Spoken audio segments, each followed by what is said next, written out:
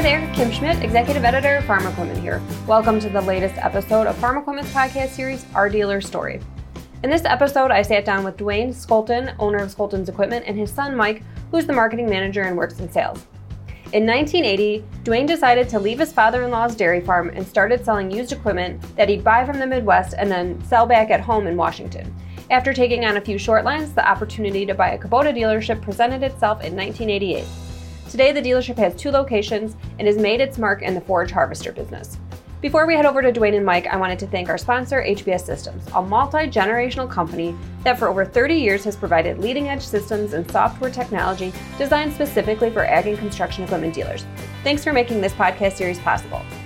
Okay, let's get things going. This is the Our Dealer Story of Skolton's Equipment. Dwayne, can you just tell me a little bit about how, I know the business started in 1980. Just kind of tell me how that came to be and how you got involved. Well, I started working for my dad-in-law on a dairy farm, and I was born and raised on a dairy farm, so that was in my DNA the whole time. And I met my wife in college in Iowa, and after several years, I came out here to Washington, to Sumas, Washington, to work for my dad-in-law on the dairy farm, milking cows, 200-cow dairy. So that's where my roots are. And then while milking for him, I noticed that late model tractors and farm equipment was basically non-existent here unless it had a ton of hours on it, was wore out. So I started hauling late model John Deere tractors from the Midwest with my connections I had back in Iowa. That's how I started Skolton's Equipment, and started fixing the neighbors' tractors, and one thing led to another, and within a year I told my dad-in-law I wanted to go pursue that full-time by myself, and so then I left the dairy farm. Okay. And then at what point did the business expand to be selling new equipment as well?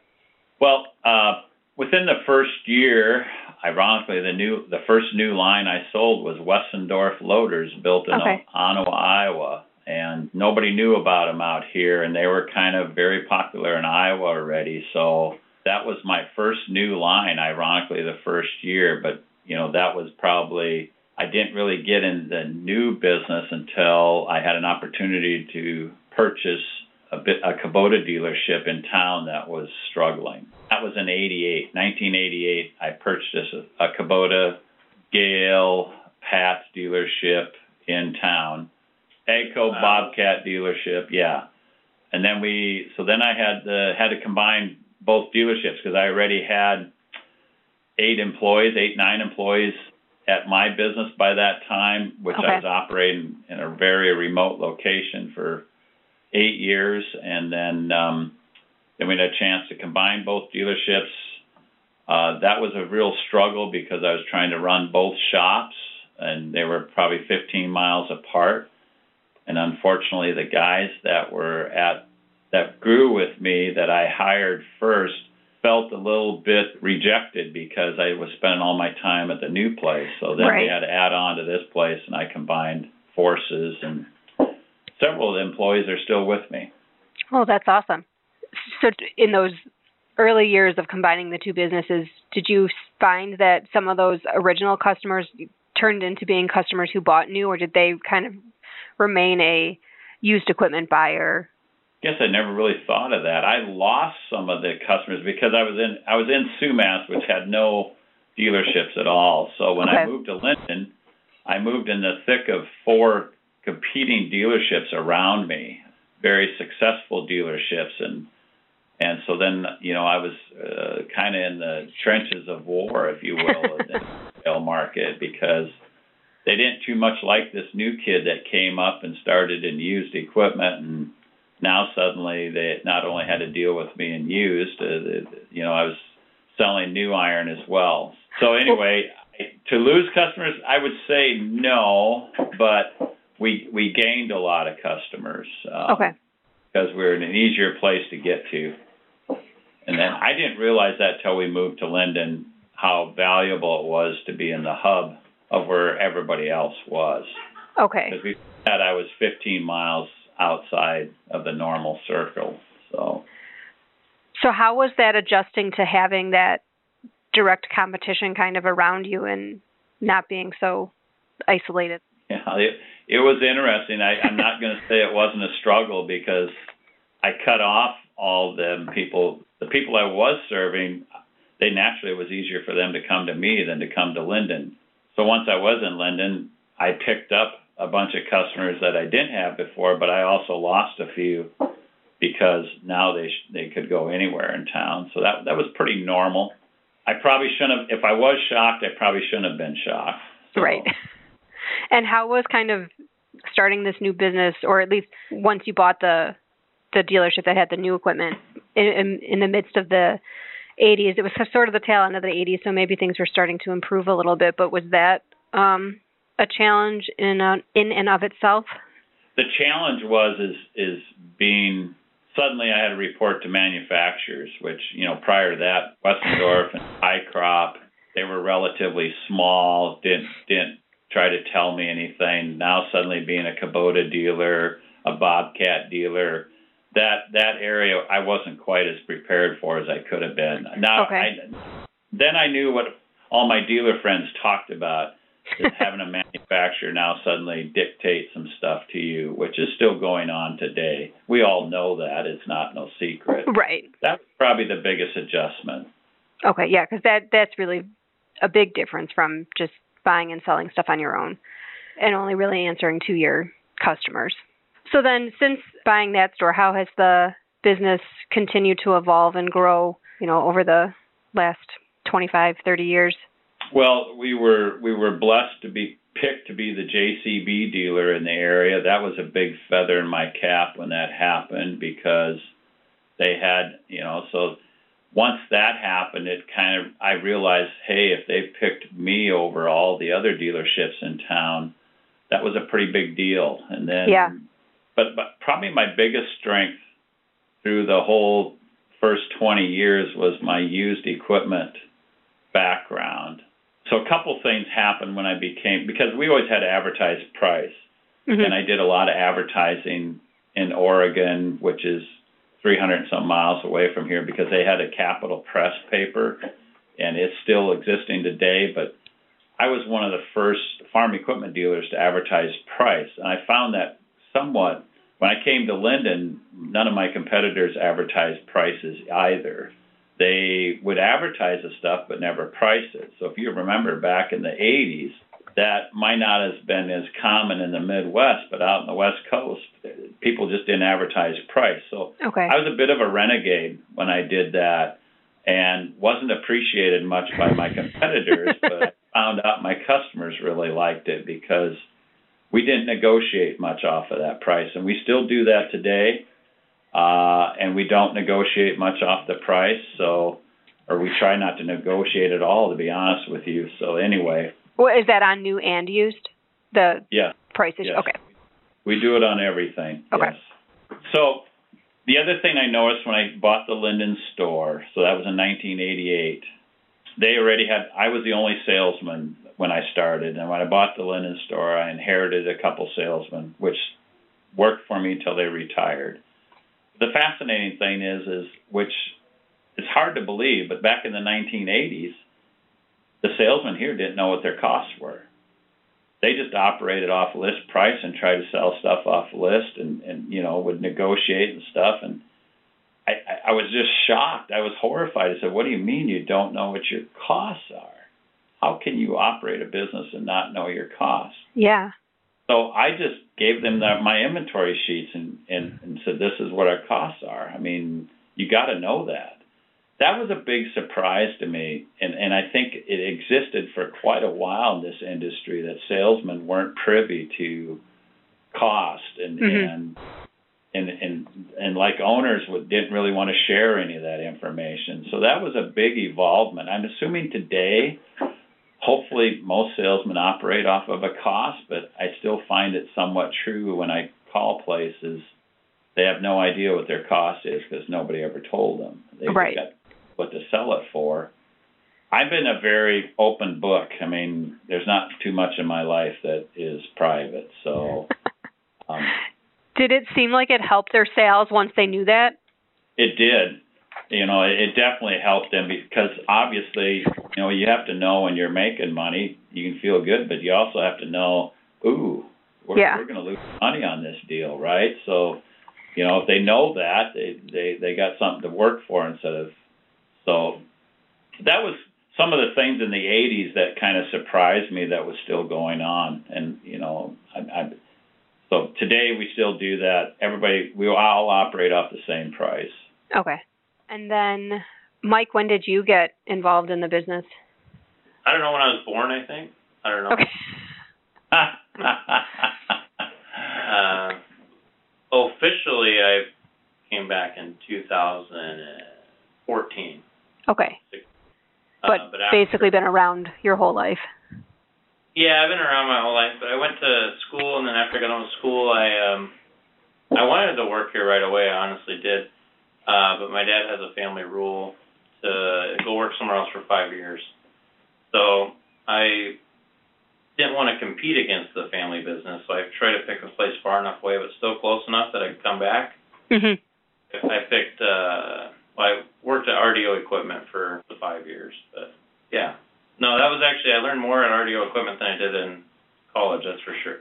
Just because the college is so basic and broad, I didn't, you learn some things, but I learned more being in an industry setting with another dealership and try to carry some of the good stuff back. Right. What were you doing at RDO for that time? Just sales. Well, Jim, he tried really hard to make me break the rule, just so you want. I think he hung around. It seemed like he hung around home after college for almost a year. Waiting for you to... Yeah. So. Well, you went to a good place to learn, so... Yeah. That's good. I, to be honest with you, I know he already knows this. I'm not so sure the rule shouldn't be stretched to 7 years. It doesn't hurt. I mean, and I've had many dealers tell me, well, man, I wish I would have done that, when they get their sons involved. And it's been a real blessing. It really has. Unfortunately, 2 of my kids never came back. So there's both sides to that. So, right. Yeah. They all worked for me while they were going through school. So they were part of the fabric of the business while they were growing up and going through school. Okay. Is Mike the only one of the kids that is there now, or are there others in the family? Yes, he's the only one. Yeah. Okay. Mike, what sort of memories do you have from growing up in the dealership and being around, as a kid, as a teenager, as a college student? My job was primarily washing tractors many years, and one of my favorite things was to wash tractors close to where the salesman was trying to sell something. And I was trying to listen in on what he was trying to sell, and I just kind of gleaned off that type of thing. And to a point where instead of going and getting a salesman, because we have a lot of walk-in traffic here, I would try to sell it myself eventually, and that was one of my favorite things. And doing deliveries was always fun growing up, but I also kind of remember the competitive nature of the whole business, and I'm a competitive guy, and I hated to hear we lost something to something. And growing up, I always took it really personal, like, so-and-so bought this or so-and-so bought that, and we lost that. So I remember back when I was a kid, it was a big deal. The Heston windrowers were very competitive to the John Deere, and I hated to see. I had like a friend in school that they bought a John Deere, and I took it really personal. But I try not to let it show, but at the same time, I always try to, promote the business growing up. And yeah. But it was fun. It definitely was. We'll get back to the Skoltons Equipment story in a minute, but first I wanted to say thanks to HBS Systems, the sponsor of this series.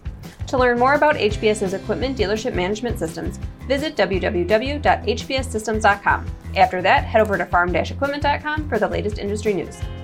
Now back to the story of Skoltons Equipment, with Dwayne sharing how their second location came about and the challenges that came along with growing that store. So you guys added a second store in the 90s? What led to that expansion and growing the business that way? Well, yes, we did. Early 90s, I think 92-ish, 90, maybe even before that. It was actually, it was part of the business that I bought in 88 in Linden. Okay. And it wasn't good. And and they eventually closed it. It was a branch store about 40 miles from here in Mount Vernon, and they closed it because I just didn't want anything to do with it because it was losing money. Yeah. And so they closed it.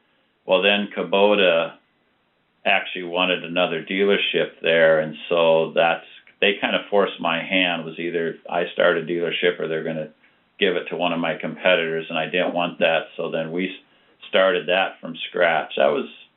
That took about 2-3 years to get that to even break even. And okay. So anyway, but it's done really well. It's right now they probably sell close to as many Kubotas as we do, and they've done really well. The fact is, we're just in the process of expanding that store. Oh, that's awesome. In just like the facility itself, or the facility we're going to expand, and we moved 3 times, so it's been painful. The first 2 or 3 years, we actually moved to 3 different locations, and none of them worked out really well. The fact is, I actually had the bank tell me, Dwayne, if you're going to continue, you're on your own. And that was kind of like, ooh, now you're going against your banker, right? Your banker just told you to cut it off, quit, because we were losing money. We were dropping 50, 60 grand a year, which is pretty easy to do in any dealership that's not. And then so we got. But that was all at that second location, or the first couple of years of the business? Second location was costing money. Okay. And my stubbornness said, I want to try it one more time. It's always hard to admit defeat. And so I tried it one more time, and we turned it around, and it's been really good. So, do the 2 stores serve similar customer bases, or is it different? Pretty close, similar customer base. We have we used to have 100 dairies within 15-mile radius of our store. They probably only had 30. Okay. And that ratio is still pretty close, but they have a lot more potential weekend farmers at their store than we do. So that part's better at their store. Okay. And then how else has, I guess, beyond just the expanding to another location, how's the business kind of evolved over the years and grown? Kloss would be a big one.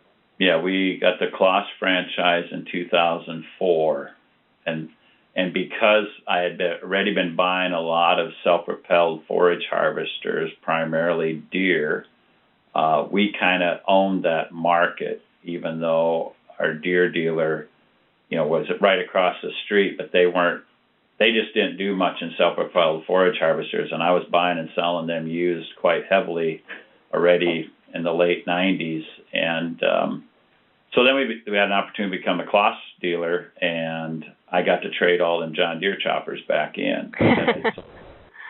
So Kloss has been really big, and we've expanded our reputation in Kloss is good, above average by far. I got a lot of guys that like to be heroes, and that's what it takes to be in the forage harvester business. You got to have service technicians that love being heroes, because if they don't have that trait, you shouldn't be in the forage harvester business. So yeah, and that's been a big blessing to us.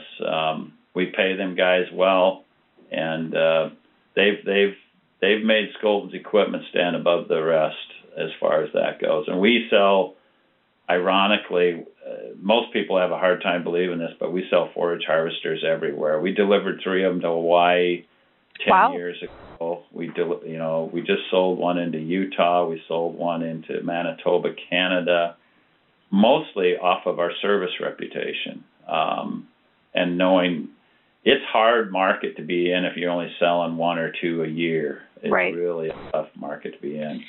So that's our specialty. Forage harvesters? Yes.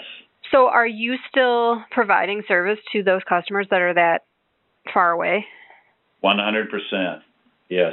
I will load a person on an airplane and fly them over there, but if we try to fix it all over the phone, but yeah, we've actually, and we got a rule that we truck. If the guy buys a harvester from us, he will never pay more than $2 a loaded mile to have it hauled.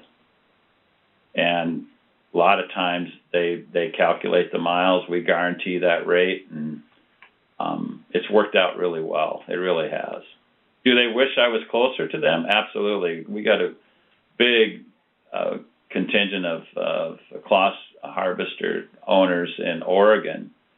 Fact is, that market's probably just as big as our local market. But do they wish we were closer to them? Absolutely. They always say, "Well, Dwayne, when are you going to put a store down here?" And we've been trying, but that will be another broad podcast maybe at a later. Yeah. How far is that from where you guys are based? About 350 miles. Okay. It's another pocket of dairy farmers, a big pocket of dairy farmers. So we understand dairy farmers probably, and I'm not to brag, but we probably understand dairy farmers better than most dealerships do, and recognize that it's 7/24 with a dairy farmer. Mm-hmm. And that's why it's very important to have service people that like being heroes, because if you don't, dairy farmers will tax you because they need you 7/24. Right. The cows need them that frequently, so they're going to need you that frequently. Right. Or that regularly. All right. What's ahead then? You said maybe something in Oregon. That's the next podcast. But what's maybe more immediate? What's ahead for the dealership? To continue to improve our website. We're very proud of our website. I think we have, and credit that to my son and the other young people we've hired, because websites burn people out. It's very tedious work. It's very monotonous work. And I think we've been through internally a couple web people already, because that's something I started before Mike was here, but Mike took it to another level. And I always, right off the bat, we recognized how important it was that your website was current. Mm-hmm. And it's been a big deal. And ever since that happened, our walk-in traffic is incredible. We enjoy walk-in traffic enough to keep 3-4 salesmen here that you can't hardly leave. Wow. And I want to continue that. So that's right now. I don't even want to see salesmen talking on the phone if somebody walks in the door. But they better hang up, because that person that walked in the door, he's a way more potential buyer than someone who calls you on the phone. Right. So, and most of our competitors, I'm pretty thankful, have not recognized that. So, but that's so is that just, it's clear enough that you have something that they potentially want to buy by looking at your website to get them to actually come in and talk to you? They were able to get enough information on what they were looking for. Our content on our website is really current, and we have everything priced on our website, and that not a lot of new and used, and a lot of new items, but not a lot of dealers take the time to do it, and I understand why it's kind of a pain. Mm-hmm. But we do it, and it seems to work. Yeah, credit to Mike and the other guys that work on the website on a daily basis. Most of the customers that come through our door know more about what they intend on buying than we do, especially me, because I have a hard time keeping up with the Kubota side. And we're predominantly talking Kubota products, but It's just fascinating. A lot of times, because of our website, and they've been on our website, they know exactly what we're talking about, and there's usually no question. They just go, okay, we wanted to see it firsthand, and we're here. And a lot of times it's with their wives and with their family, and it's a customer that we're very thankful for. Anything else that, from the history standpoint, that we might have missed as you grew through the years, or anything like that?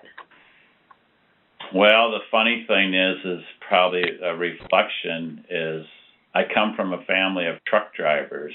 My dad was a truck driver. My brothers are truck drivers and farmers. And I always dreamed of having my own truck. Ironically, by the time I was able to afford our own truck, I didn't have the time to drive it. So, but I still like doing it. So probably some of the memories my kids share is jumping in the semi with Dad and driving back to Iowa, before coming back this way. So not all of them were enjoyable, because when you pack 4 kids in a truck, or at least 3, and your wife, it's kind of crowded. But that's how we got started. So, I mean, but anyway, just a reflection on how the business has changed. I just went my CDL updated, so I'm still hoping to make a trip once a year. So.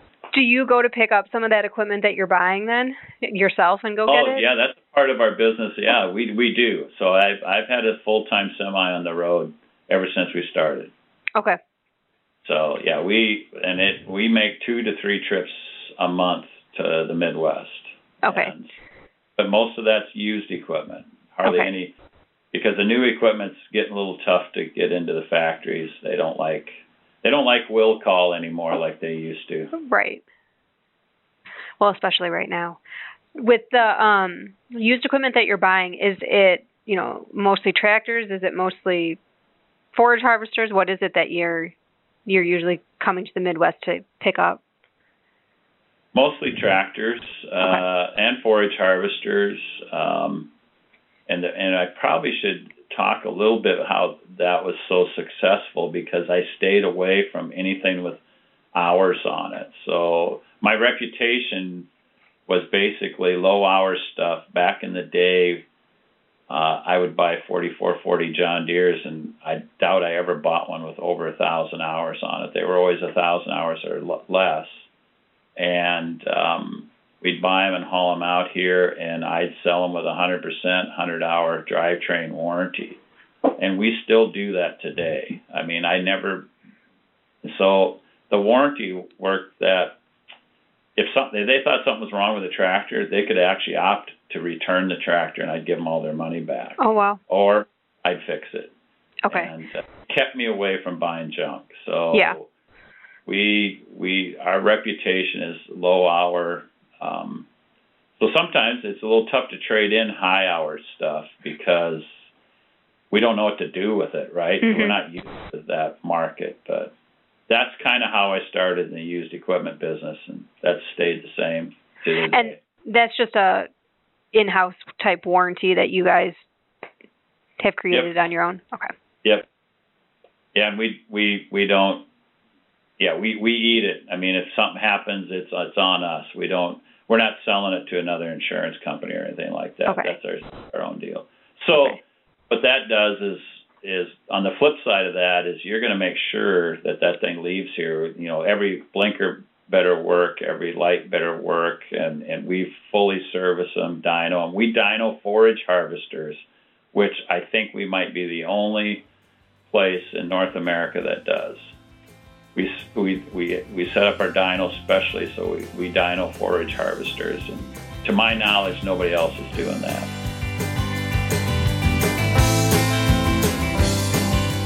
Thanks so much to Dwayne and Mike for taking the time to sit down and share their story with us. And another thanks to HBS Systems for making this podcast possible. I'd love to get your feedback on the series, so drop me a line at kschmidt@lassitermedia.com. You can subscribe to the podcast via iTunes, the Google Play Store, SoundCloud, Stitcher Radio, or TuneIn Radio. This will ensure you're alerted as soon as new episodes are made. Thanks for joining us for this one-on-one conversation with Dwayne and Mike Skolton. Until next time, I'm Kim Schmidt, signing out of the Our Dealer Story podcast.